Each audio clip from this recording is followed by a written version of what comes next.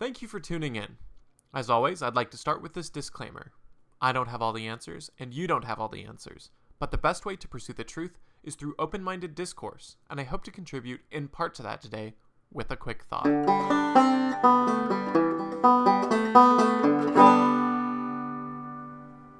Just 1 year ago, I started a quick thought. Cheers to all the people who have taken a quick moment out of their day to listen to my views, unorthodox or straightforward, controversial or conventional, insane or mundane. Through the past year, we've seen lots of political events, some bordering on absurd, and I hope to navigate the philosophical and political landscape constantly learning and open to reevaluating things.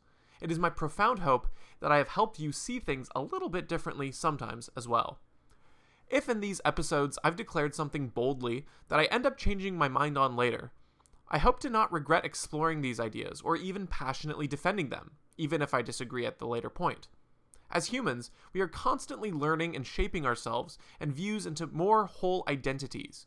We aren't going to get it right the first time or every time, and a vital part of the formation of our worldview means exploring deep lines of thought. Going to the path of your eventual views often means exploring other routes along the way, and so even if I end up eventually reforming my views, I sincerely hope it's through the continued stretching and refining of my current views. Admitting your previous views were wrong is hard.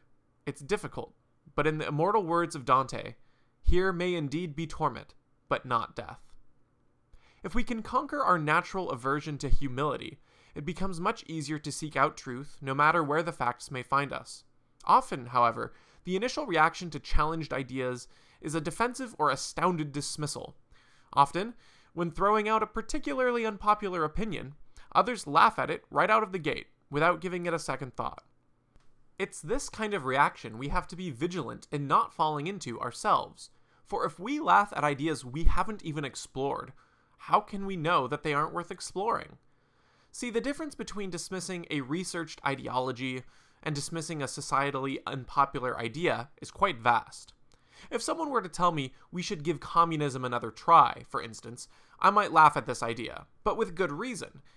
Historically speaking, communism has been responsible for the deaths of millions, and in principle, it's nearly impossible to successfully implement. But my reaction can only be so visceral if I've done the work to know why it's a terrible idea, explored the history, and looked at the philosophy behind it. Unfortunately, this reaction often is shortcutted for those who haven't done the work themselves, but piggyback off of cultural opinion. This is why, when I'm feeling particularly rowdy, I love to drop controversial ideas at parties and watch people one by one condemn them without any real reasoned articulation. For instance, the reaction I get when I casually say that I don't think public schools should be funded by the government, it borders on torches and pitchforks. Yet, one objection by one, I answer them, and all that's left is their unconvinced feelings. Perhaps my ideas on the education system will be in a quick thought soon enough, although my thoughts on the matter are quite drawn out and it may take some work to make them quick. But all of this to say is that I appreciate everyone who's followed along for 1 year of unallowable opinions. Ideas that, on face value, may sound absurd, but have a basis to them that society may not grant. Of course, I'm by no means perfect, or a perfect agent in this. Heck, I'm far from even a good agent in this.